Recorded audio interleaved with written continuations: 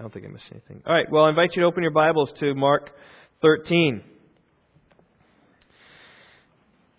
Last week, as you remember, we looked through the entire chapter of Mark 13. My message was entitled Applications of Prophecy. And what I'd like to do again is read the entire chapter as I read last week. It just helps to put all of that discourse in our minds.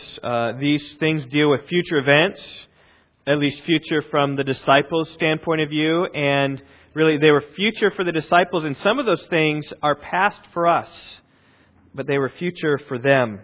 He was telling the things that were going to take place, the destruction of the temple, the trouble that was going to come, the return of Christ, and then a few parables just as you think about Jesus returning and how to live. Now, the major question again of this chapter for us is, have these things been fulfilled? Now, some of these things I believe have been fulfilled, and some of these things I believe have not been fulfilled. But as I read through this here, I want you to see how, at least particularly in today's text, how unremarkable they are. In terms of, it seems like he's describing much of life, and really not a lot different than the days we live in. Not a lot different than the days 500 years ago, the days after Christ. Many of these words are. The burden of my message this morning is this, that we might discern the times. You know, too often people look to this war or that war, or the financial situation that's happening, or an earthquake here or there, and they worry and fear that we're near the end of time. Right? When some catastrophe happens, people instantly think, whoa, God is getting our attention, and He is. But often think that, well, that's the fulfillment of Jesus and of what His words here. And one of the things I want us to see is how regular these words are. The burden of my message today is really, I'm going to show you a lot of these things that I think have been true from the day of Jesus really until our day today. Nothing particularly remarkable, but they were future for the disciples. Now, the only remarkable thing particularly comes the first two verses, which is the destruction of the temple, which was very amazing. So let's read Mark chapter 13. As He was going out of the temple, one of His disciples said to Him, "Teacher, behold, what wonderful stones and what wonderful buildings." And Jesus said to him, "Do you see these great buildings? Not one stone will be left upon another which will not be torn down." And as He was sitting on the Mount of Olives opposite the temple, Peter and James and John and Andrew were questioning Him privately, "Tell us, when will these things be, and what will be the sign when all these things are going to be fulfilled?" And Jesus began to say, "See to it that no one misleads you. Many will come in my name, saying, 'I am He,' and will mislead many. When you hear of wars and rumors of wars, do not be frightened. Those things must take place, but that is not yet the end. For nation will rise up against nation, and kingdom against kingdom, and there will be earthquakes in various places, and there will also be famines. And these things are merely the beginning of birth pangs. But be on guard, be on your guard, for they will deliver you to the courts, and you will be flogged in the synagogues, and you will stand before governors and kings for my name's sake as a testimony to them. The gospel must first be preached to all the nations. And when they arrest you and hand you over, do not worry beforehand about what you are going to say, but say whatever is given you in that hour, for it is not you who speak, but it is the Holy Spirit. Brother will betray brother to death, and a father his child, and the children will rise up against parents and have them put to death. You will be hated by all because of my name, but the one who endures to the end will be saved. But when you see the abomination of desolation standing where it should not be, let the reader understand. Then those who are in Judea must flee to the mountains. The one who's on the housetop must not go down or go in to get anything out of his house. And the one who's in the field must not turn back to get his coat. But woe to those who are pregnant in those days and nursing babies in those days. But pray that it may not happen in the winter, for those days will be a time of tribulation, such as not occurred since the beginning of the creation, which God created until now, and never will. Unless the Lord had shortened those days, no life would have been saved. But for the sake of the elect whom He chose, He shortened the days. And then if anyone says to you, 'Behold, here is the Christ,' or 'Behold, He is there,' do not believe him. For false Christs and false prophets will arise and will show signs and wonders in order to lead astray, if possible, the elect. But take heed, behold, I have told you everything in advance. But in those days After the tribulation, the sun will be darkened, and the moon will not give its light, and the stars will be falling from heaven, and the powers that are in the heavens will be shaken. And then they will see the Son of Man coming in clouds with great power and glory. And then He will send forth the angels, and will gather together His elect from the four winds and from the farthest end of the earth to the farthest end of heaven. Now learn the parable from the fig tree. When its branch has already become tender and puts forth its leaves, you know the summer is near. Even so, you too, when you see these things happening, recognize that He is near, right at the door. Truly I say to you, this generation will not pass away until all these things take place. Heaven and earth will pass away, but my words will not pass away. But of that day or hour no one knows, not even the angels in heaven, nor the Son, but the Father alone. Take heed, keep on the alert, for you do not know when the appointed time will come. It is like a man away on a journey who, upon leaving his house and putting his slaves in charge, assigned to each one his task, also commanded the doorkeeper to stay on the alert. Therefore be on the alert, for you do not know when the master of the house is coming, whether in the evening, at midnight, or when the rooster crows, or in the morning, in case He should come suddenly and find you asleep. But what I say to you, I say to all, be on the alert. Well, just want to start digging in to my message this morning. Last week I preached a long introduction. You remember that? The Mayans coming and the danger to being too involved in prophecy. Today we just dig in. Point number 1 is called the temple, verses 1 and 2. Because that was the topic of conversation. He was going out of the temple. One of His disciples said to Him, "Teacher, behold, what wonderful stones and what wonderful buildings." And Jesus said to him, "Do you see these great buildings? Not one stone will be left upon another, which will not be torn down." At this point, really, the public ministry of Jesus is finished. He is walking out of the temple in some regards for the last time. He has taught publicly there. He's been there many times as a child, and he is leaving now, kind of shutting the doors on His public ministry. And on His way out, one of the things we see is the disciples asking Him about these wonderful stones and wonderful buildings, just saying those. And indeed, it was a wonderful sight.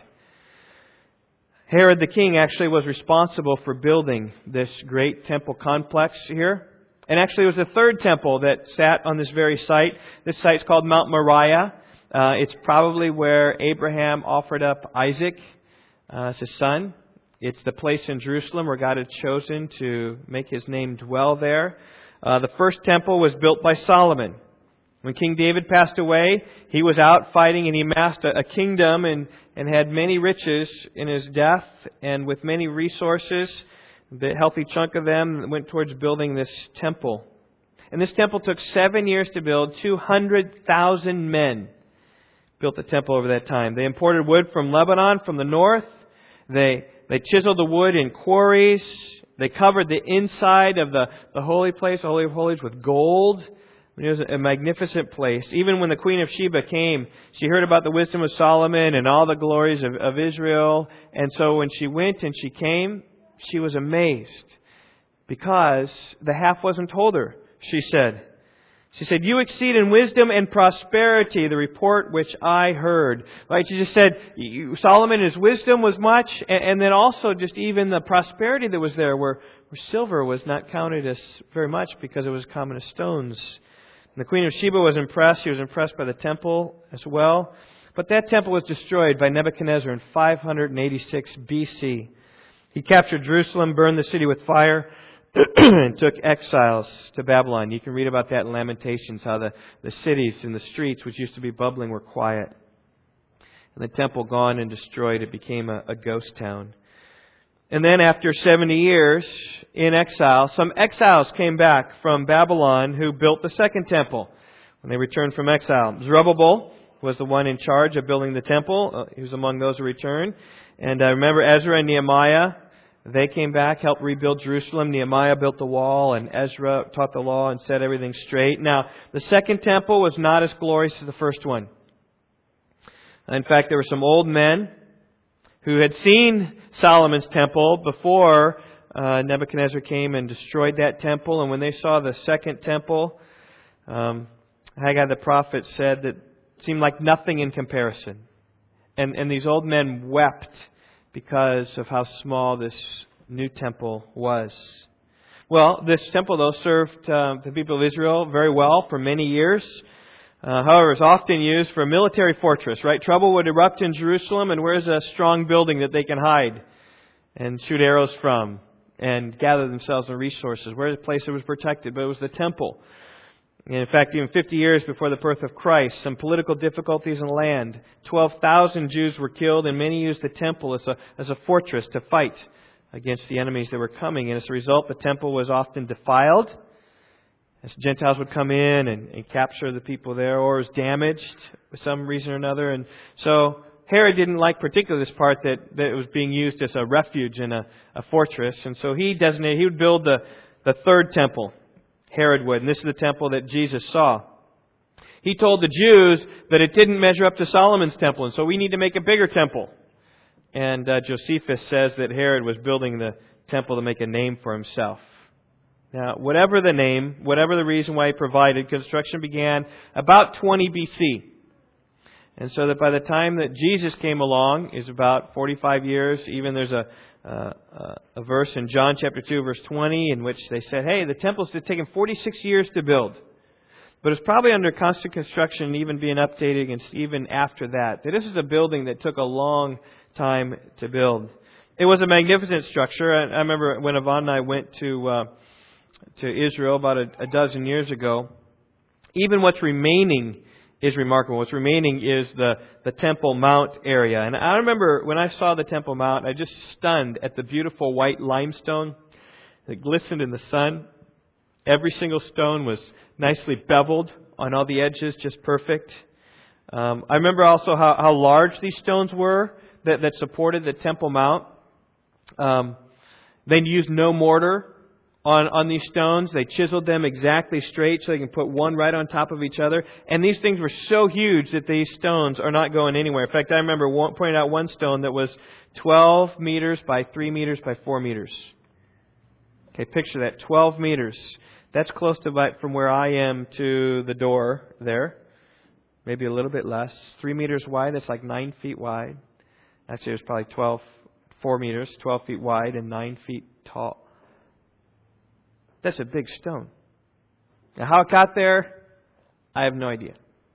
That was the largest stone that they have seen, weighing 400 tons. Most stones are smaller, a lot smaller.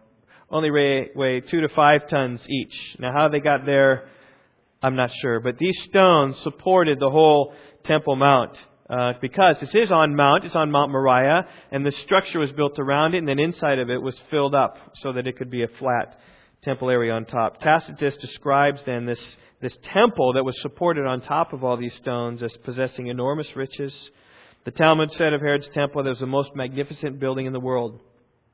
You know, they have the 7 wonders of the ancient world. I don't know why the temple of Herod didn't quite make it, but it didn't. But these riches and this building was what set the gaze of the disciples. Teacher, behold, what wonderful stones and what wonderful buildings. Now, I find it remarkable that they would quote this because when you've been someplace a lot, when you've seen it many times, it loses its awe and wonder, right? I mean, if you go to some place enough, the first time you walk in there, it'll be like, whoa. Second time you look in there, you say, wow, this is neat. Third time you walk in there, you're like, oh. And they start missing it. But such was the building that was so impressive that as they were walking out of this building, they said, look at what wonderful buildings. And then Jesus tells her its destruction. Do you see these great buildings? There wasn't just one temple there. There were also other outbuildings, and Solomon's portico was there, and the Antonia Fortress was there. There are other different places that were there on the temple. He says, you see these buildings? Not one stone will be left upon another which will not be torn down. And here Jesus prophesies the destruction of the temple. We saw at the end of chapter 12 of how broken the religious system was when the religious leaders were prideful. They walked around in long robes and they loved the respectful greetings and the chief seats in the synagogues, the place of honor at the banquets, and they devoured widows, made long prayers. We saw how this widow here had only 2 small coins left, and the system was so corrupt that it forced her to give over her very last coins of what she'd had. The system was broken in need of repair, and Jesus says, I'm going to tell you how it's going to be broken. It's going to be wiped out totally. And I love the accuracy of this prophecy. If you go to Jerusalem today, you won't see the temple. It was destroyed when the Romans entered Jerusalem in AD 70. And in fact, I have a slide here, a picture of what you're going to see now. If you can help us with that, Ray. This is the Temple Mount today. All right, this is taken from aerial above the Mount of Olives. So if you go down the Mount of Olives where Jesus is saying these things, you go down, I don't know, 1,000 feet or so, something like that. But all these walls, around the area, that was the Temple Mount. That's what Herod built, the walls, and then he built the temple out of similar material. Right now, today, there are two Muslim mosques. There's one called the Dome of the Rock, which is the octagon-shaped building right there.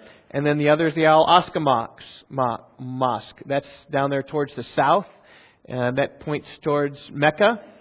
But these are like the holy place of the Muslim people today. In fact, the Dome of the Rock, that dome there is made of solid gold.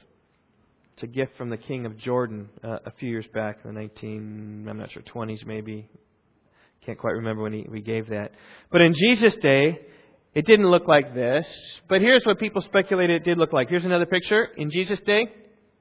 This is actually from a model in Jerusalem where they have they've kind of sketched up. They tried to figure out what the temple looked like in the days of Jesus, and so this is all fabricated. This is all really small. Okay, so that whole thing is maybe 10 feet across, if I remember, something like that.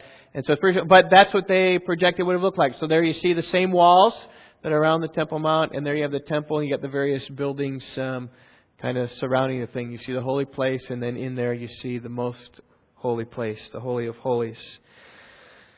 And everything was there, right? The court of the Gentiles, the court of the women, the bronze altar, the bronze laver, the lampstand, table of showbread, and then the Holy of Holies. You'd have the Ark of the Covenant, which the priest on the Day of Atonement would go and sprinkle the sacrifice for his sins and for the sins of the people. Now, where exactly that temple was, though, we don't know. It's a total guess. In fact, one of the things that's interesting about this is that we have zero remains of the temple at all. One of the let's see if I can stop this here. There's a magazine called Biblical Archaeology Review, which I used to subscribe to. I don't anymore. My father-in-law just gave me another one. It just talks about all the archaeology around Israel. It's very interesting because it always confirms the Bible. And there was a time where Herschel Shanks, who edits this, he talked to a man who was an expert in Jerusalem's Temple Mount. And this guy was David Jacobson, is his name. And so Herschel Shanks called David Jacobson and said, hey, how about we have an article in our magazine about where the temple actually was. And so really at that time there were two main views from Asher Kaufman and a man named Lean Rittmeyer. It's not important their names, but they are fellow experts and about where the temple was. And as he dialogued with Herschel Shanks, he said, I don't agree with either of these guys. I've got a different view. And so he said, why don't you present your view? And so here he did, and this view was called Sacred Geometry. Unlocking the secret of the temple. This was 1 month, is what he did, and he came out even then the next month in the next magazine and did another one called Sacred Geometry as he proved his case. And what he tried to do was try to look at the walls and where the walls were and tried to intersect. And then the next one, Kaufman and Rittmeyer had a chance to respond to his view, and ultimately this was the big question on their mind. It says, where was the temple? They don't know. And the idea here is that there's no archaeological evidence about where the temple was. None. I mean, you think, well, maybe a foundation stone, or maybe this stone here or that. None. They are all done and gone. Such was the accuracy of Jesus' prophecy. Verse 2. Look at this. Do you see the great buildings? Not one stone will be left upon another which will not be torn down. Not one stone.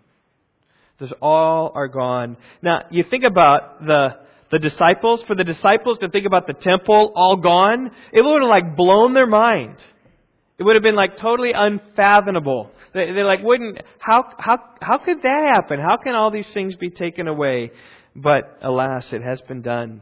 This is something future for the disciples that now is past for us. It was all done. And here's a big point of application, I think. If Jesus could predict the absolute destruction of the temple with such accuracy, then He's able to be trusted with other prophecies that are made. Jesus doesn't lie. Jesus knows the future because He's God. And the testimonies that He gives and the prophecies He gives will come to pass. Well, there's the temple. Totally gone. Will be wiped away. And it is. Well, now we come to the trouble. Verse 3 and 4. And as He was sitting on the Mount of Olives opposite the temple. So you got to stop there. There's a change of location. This is the Mount of Olives. So the tabernacle was there, okay? If you go out the tabernacle, and if you go, if you're going east out of the tabernacle, you go down. Okay, you go down, and then you go up, and it's called the Kidron Valley. It's not a big valley. I mean, it's and then you go down this valley, and then go up to another mountain, which is a little bit above the Temple Mount, and that whole walk, there's maybe a kilometer. Maybe take 20 minutes as you go down and as you go up. And it's called the Mount of Olives. That's why this discourse here in Mark 13 is called the Olivet Discourse from the Mount of Olives. And from the Mount of Olives, you get a great view of the Temple Mount. And there it is. Okay, this is kind of hard to see, but you can see we're up a little bit. All right, and you go down, you lose all perspective, but you're going down, and these are Jewish graves here. You go down to Kidron Valley, and then you go up, and you can see the big wall there. You kind of get an idea where that is, and the Dome of the Rock and the Al-Aqsa Mosque. And you see that, and you're sitting here, and then maybe another one. The next one, Ray. Kind of, you can see, this is maybe how your eyes see it more. You can kind of see more and closer, and there you see the walls, and there you see where the giant mosque is. But there probably would have been the temple there is where they were. And as they were seated right there, okay, we can take that off. As they were seated right up there on the Mount of Olives, I'm sure the judge would have said, "Oh, there's Jerusalem. Oh, there's that temple. Jesus, didn't you say something about that temple? You said it was going to be destroyed, falling down? Really?"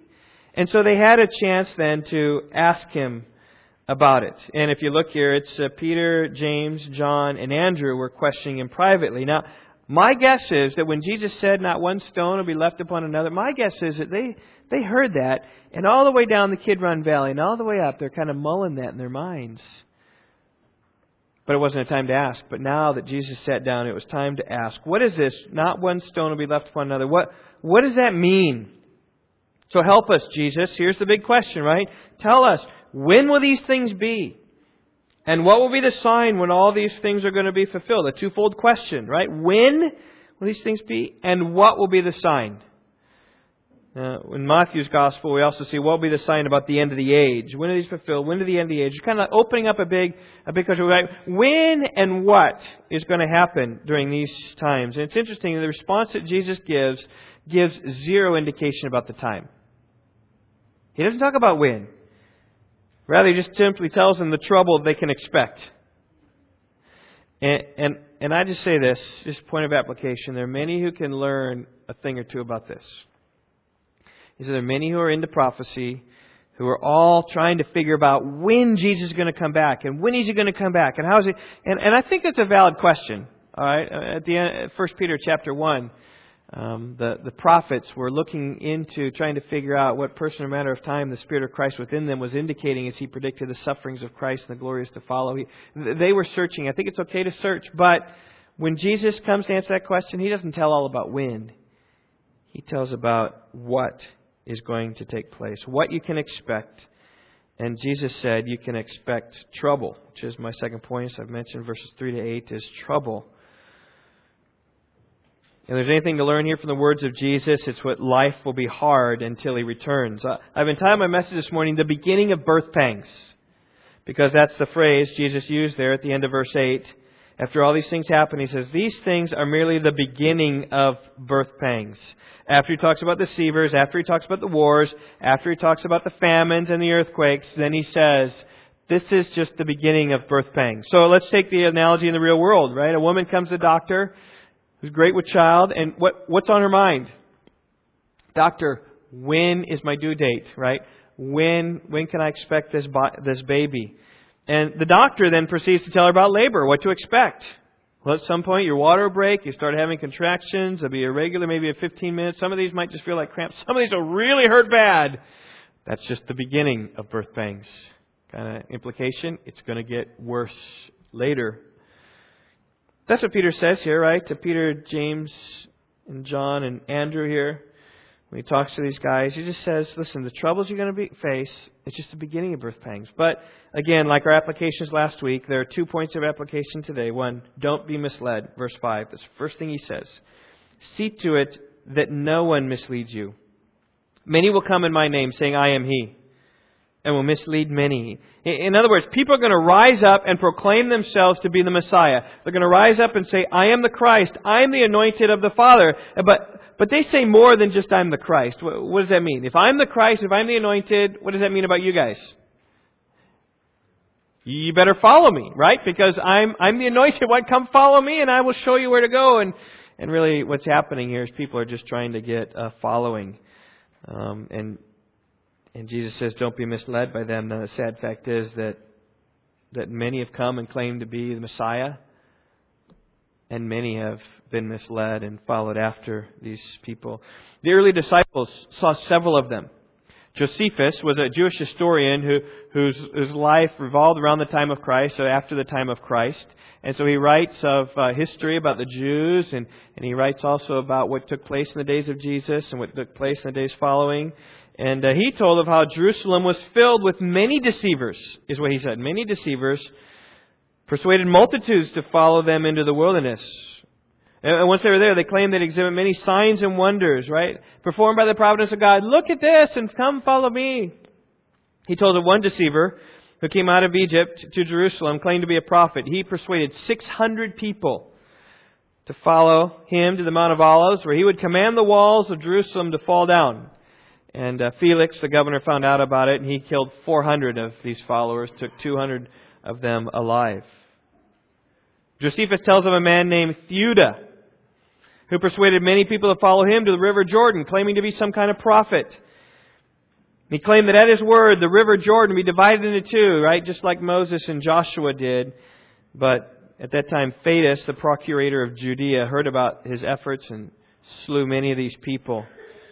And Theudas himself was decapitated, claiming to be the Christ, having many people follow, only then to meet with destruction. And that's the reality situation down through all the ages. There's always been false Christs and people following after them, right? In the 1970s, it was who, Phil? Jim Jones, right? Prophet down in Jonestown in Guyana. Almost 1,000 people he convinced to drink the Kool-Aid. That's where we get the phrase. They drank the Kool-Aid. In the 1990s, it was David Koresh, right? Had almost 100 followers in Waco, Texas. He believed that he was the Lamb of Revelation 5 because he could interpret the seals of Revelation 6. Well, he and 73 other members met their end in 1993. Today, there's a man named Sergei Torup who calls himself Vissarion Christ. I'm not sure if you heard of this guy. He's affectionately known as Jesus of Siberia. He believes that he is the reincarnation of Jesus. He lives in a mountain log cabin in Siberia someplace near the southern border of Siberia. And he has thousands of followers. Estimates up to 10,000, 20,000 people follow this guy, thinking that he is the reincarnated Jesus. They call themselves a Last Testament church. Jesus says, don't be misled by these false Christs. Now, here's what's interesting. I think the chances of us being misled by these false Christs are probably not very many, because there aren't false Christs that rise up. But the principle stays the same in terms of there are plenty of people who are professing to be prophets or who are false teachers who many flock after, like the Pied Piper. See, religion's a great tool to get lots of followers and obtain lots of money and lots of power. And many people have used it for such an end. And there are many, many false religious leaders across the planet. Many of them are self-deceived, and many people following them are deceived as well. And there is, we're talking about the end, there is particularly even the deception that comes when predicting the end of the world, right? Case in point in our day, who predicted the end of the world in recent days? Harold Camping did, right? He's president of Family Radio, which broadcasts, 150 locations. I've listened to it. There's a lot of good stuff on there, but he says some good things, but he says some bad things. The way he says bad is really bad. He used his radio station to deceive many that Jesus was returning. First time was 1994. He wrote a book, 1994, ? September of 1994. He thought Jesus was going to come back. The judgment day was going to come. Well, September 6, 1994 came and went. You'd think that Harold Camping would have some sense about what it felt to be wrong. But his second prediction comes in 2011. He thought that Jesus would return May 21st, 2011. And May 21st, 2011 didn't turn out quite right. So he modified it. He said, there's a spiritual coming of Jesus. That's what happened. And he's given us 5 months, right, from Revelation, I think it's chapter 7, speaks about how the angels can torment for 5 months. And then after 5 months, then the real judgment coming October 21st. Well, that's come and gone. Just like December 21st is going to come and go in all likelihood. Now, I don't know how many people are caught up following Harold Camping in these things. I suspect the number's in the thousands. I mean, the advertising campaign that they had across the world is astonishing. And we had to have lots of people coming and following after him. And I think they were generally convinced that the world was coming to an end. And the same thing that happened with Harold Camping has happened before. I mean, in terms of predicting some kind of return of Christ and then just saying, that was a spiritual return of Christ, and then continuing on. Like the Jehovah's Witnesses claim that Jesus came back in 1914. And so they said, he didn't really, that's the end of the last days. And now it's done at the time of the Gentiles, is kind of what they say. That's when the kingdom was established in 1914. I remember talking with a Jehovah's Witness one time, and this woman was talking about how Jesus came in 1914. I said, really? She said, yes, it's so obvious that He's come, isn't it? I was like, no, it's not obvious that He has come. But she believed that He'd come and brought the kingdom of heaven, and countless millions followed Jehovah's Witnesses. Or in the 1840s, William Miller attained many, many followers, and he was convinced that Jesus would return in 1844. And there's they thought He'd come and He didn't come. And then they thought, He'd come a little bit later and He didn't come. Didn't come a little later. Exactly what Harold Camping did has come with others. And so then eventually the Millerites and those who followed them have come to believe, in 1844, that's when Jesus began to purify the heavenly temple. And the Day of Atonement came, and He's going to start cleansing our sins. And when He's done cleansing everybody's sins personally, then He's going to come back. Have you heard of that? I know you have, Neela.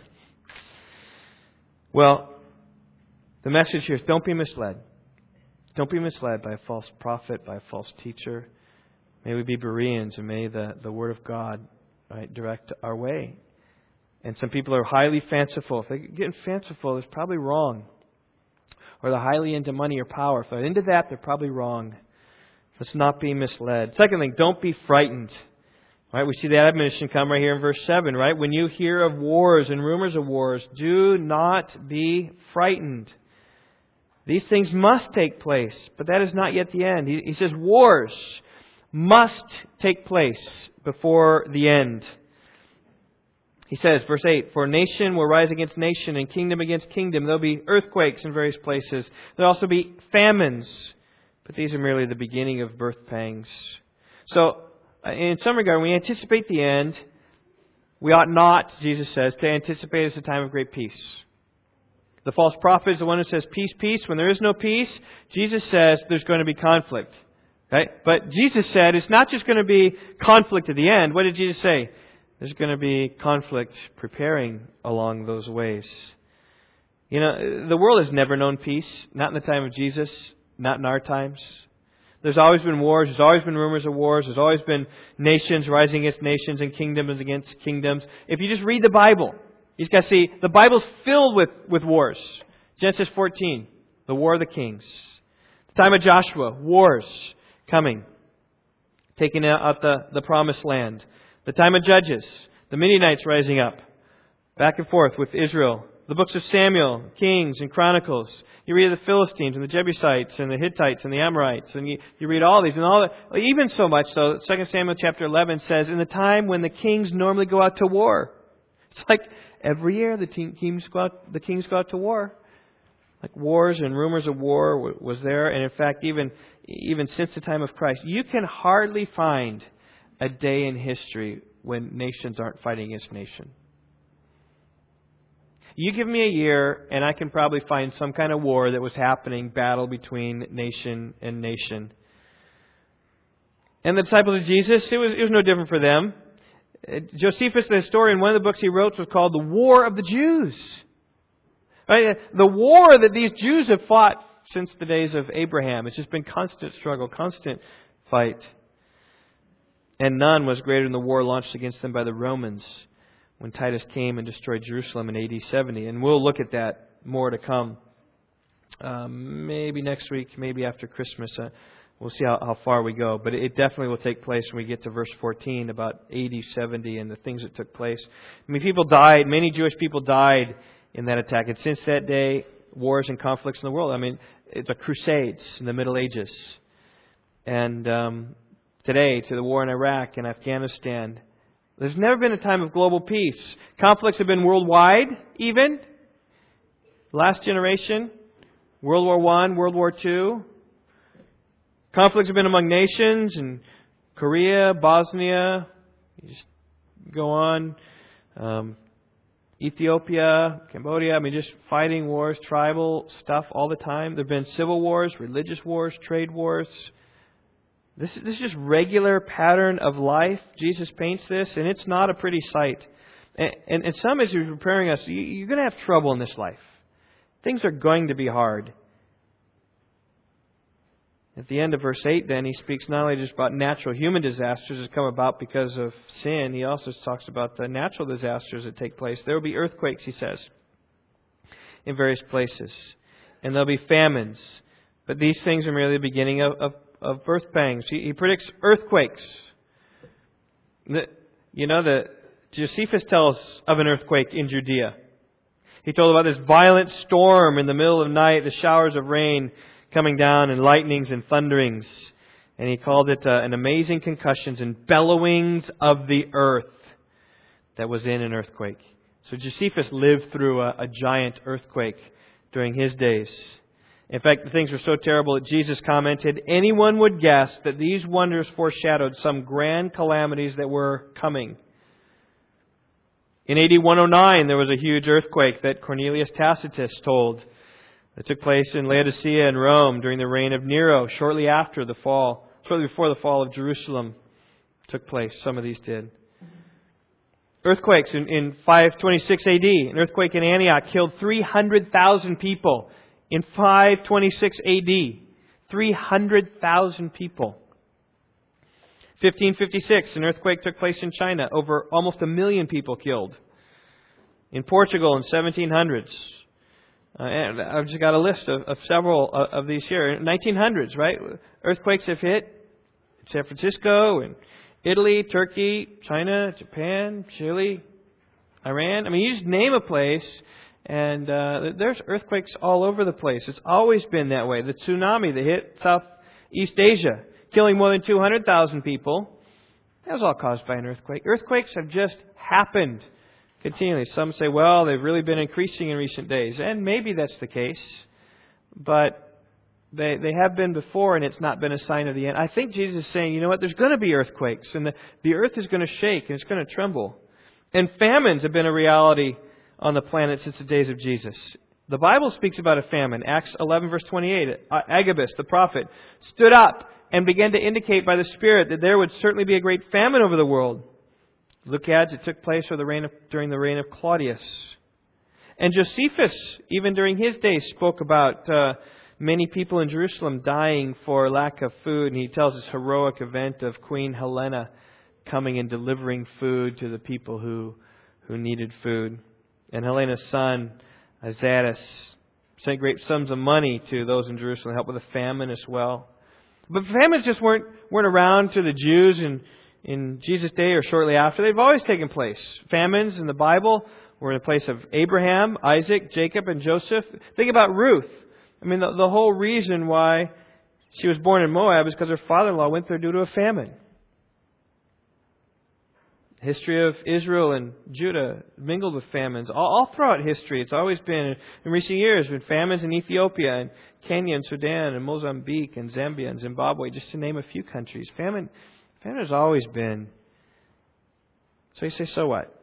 Well, just I hope you see in this section of Scripture here from verses 3 to 8 or from 5 to 8 that Jesus isn't really telling us anything different about life than how life really is.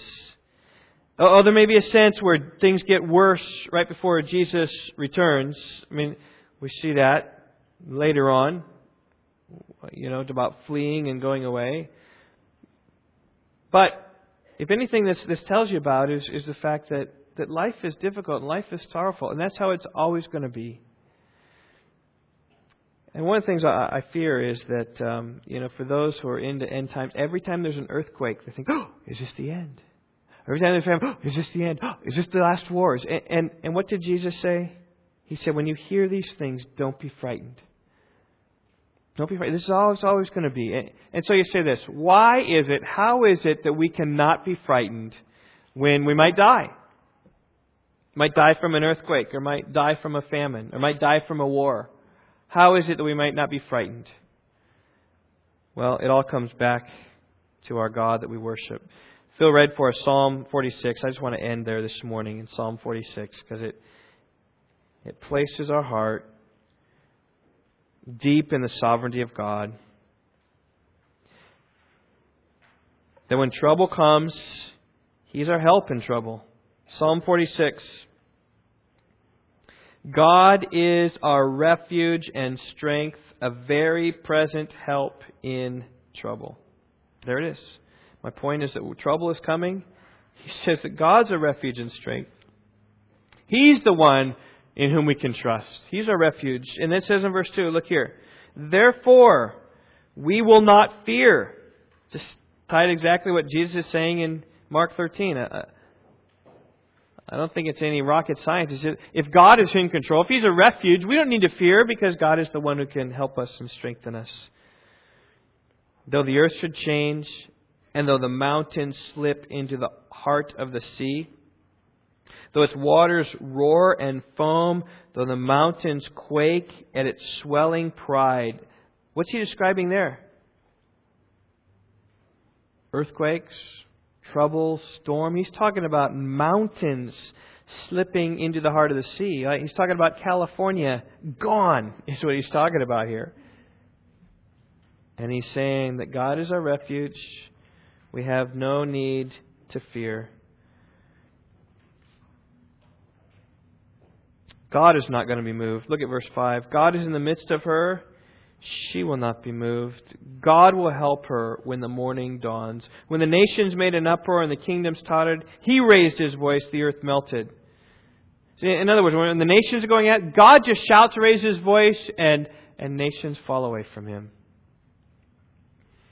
Come, behold, verse 8 says, the works of the Lord, who has wrought desolations in the earth, right? He's brought bad things. He's made wars to cease to the ends of the earth. He breaks the bow and cuts the spear in two. He burns the chariot with fire. I mean, he destroys things. He stops wars.